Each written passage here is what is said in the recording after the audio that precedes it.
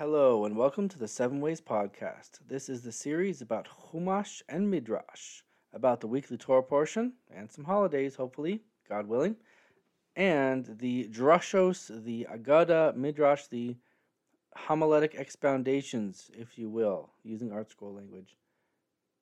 We will, in this Midrash-based series, interpret the Midrashim, and we'll have a heavy emphasis on methodology, how we learn a Midrash, and hopefully come out with insight at the end. I heard on an MP3 from Rav Yaakov Weinberg that he said we were handed very clear keys to unlock the halacha part of the Gemara, but Agada, we were not handed direct keys to do so. So he's talking about the tradition. I want to emphasize that, analyzing halacha is a one-to-one ratio sort of deal. You're trying to find the original intent of the author. You're trying to find the halacha from the original source all the way down through the shtalsos, all the way down through the different opinions to get to the bottom line. But you're looking for sort of question, direct answer. Question, direct answer. Yes, trying to find the original intent of the author, multiple readings of the girsa, of the back and forth, of the text. But it's different than, Agada and Midrash is dealing more with metaphor, with sort of more abstract concepts, ideas, not necessarily technical matters. The questions are similar, but the answers end up being highly metaphorical or intertextuality, underlying ideas. So, Parshas Shmini, Midrash Rabbah, Yud Gimel Dalid, Vazos Hachaya. Rashi brings this in the Parsha. What does it mean, Vazos Hachaya? This is the wild animal. This Tana Rabbi Chia Malamed Shehaya Moshe Ochez B'chaya Omar Lehem Yisrael Omar Lehem Zetor V'Zetome. Moshe would grab onto the animal and show it to the Jewish people and say, this is tahor and this is tameh. That's the vizos. This is it. So it would seem odd, why does HaKadosh Baruch Hu have to make a miracle to bring all these animals there in the middle of the desert for Moshe to show them? God only makes a miracle if there's like a necessity there. I mean, surely all the different animals were not living in the desert. Furthermore, if Moshe here is supposed to be a symbol of something, he was a real man, but this is a midrash, and midrashim are not meant to be taken literally, as my Rabbi Yitzchak Berkovitz told us on a daily basis, as all the Rishonim say. What non-historical statement is this making? What metaphor and message is this trying to tell us? I believe Moshe is used as a very specific symbol within Midrash and Agada.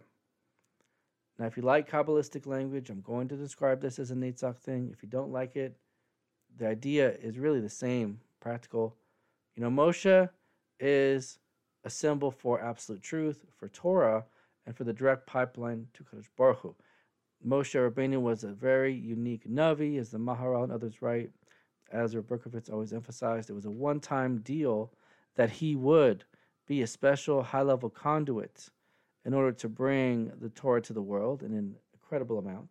And here, I believe the Midrash is saying that Moshe, meaning the Torah itself, is a direct pipeline explanation, the direct download from the cloud, the tablets, are that the Torah tells us not to eat these animals. In other words, kashrus is called a chok. It's a statute. It is an edict from the king that we would not have thought to make in society on our own. Whereas not stealing, not killing, not kidnapping, those are types of mishpatim, laws that if they were not written, our sages tell us, it would be fitting to have them written.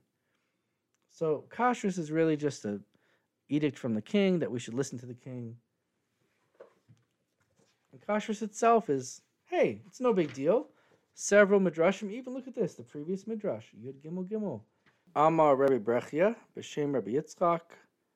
He says this in the name of him, Aristavan.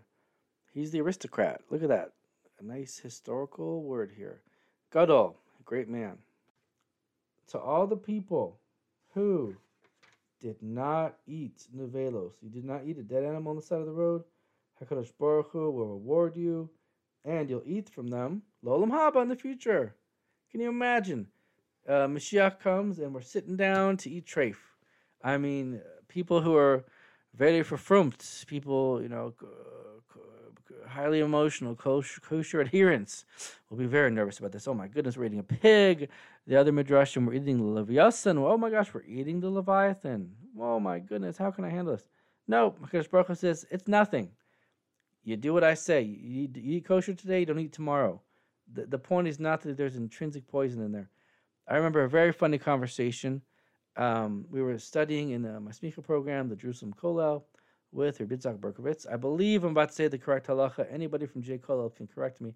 I believe we were learning the source for the fact that non-kosher food is forbidden, and that safek treif is forbidden. There's a separate category, really, people learn, according to many people, that if something is doubtfully kosher, a mixture, an admixture, where did it come from, is also forbidden.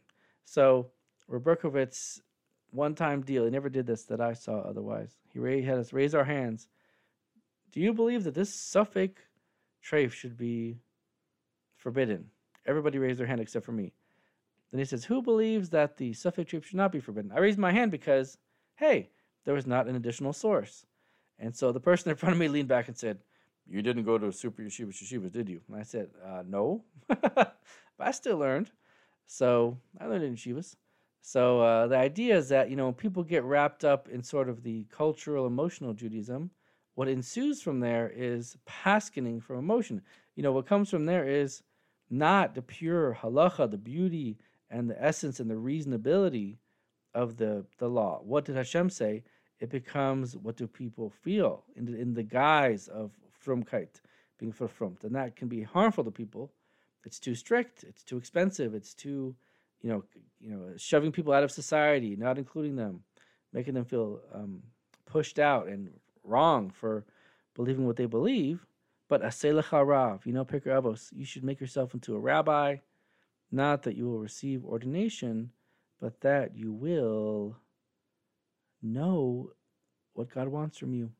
You have a direct pipeline to Kadosh Baruch Hu, to God. It's not totally through the group, not totally through people who may have wronged you or others. You are allowed to know what Hashem wants from you and to pray directly to God, and that's the message of Shmini. Moshe Rabbeinu was a conduit to bring down the truth to us, and we are keeping kosher now and not tomorrow because we follow Hashem, and we trust that the reward is kosher.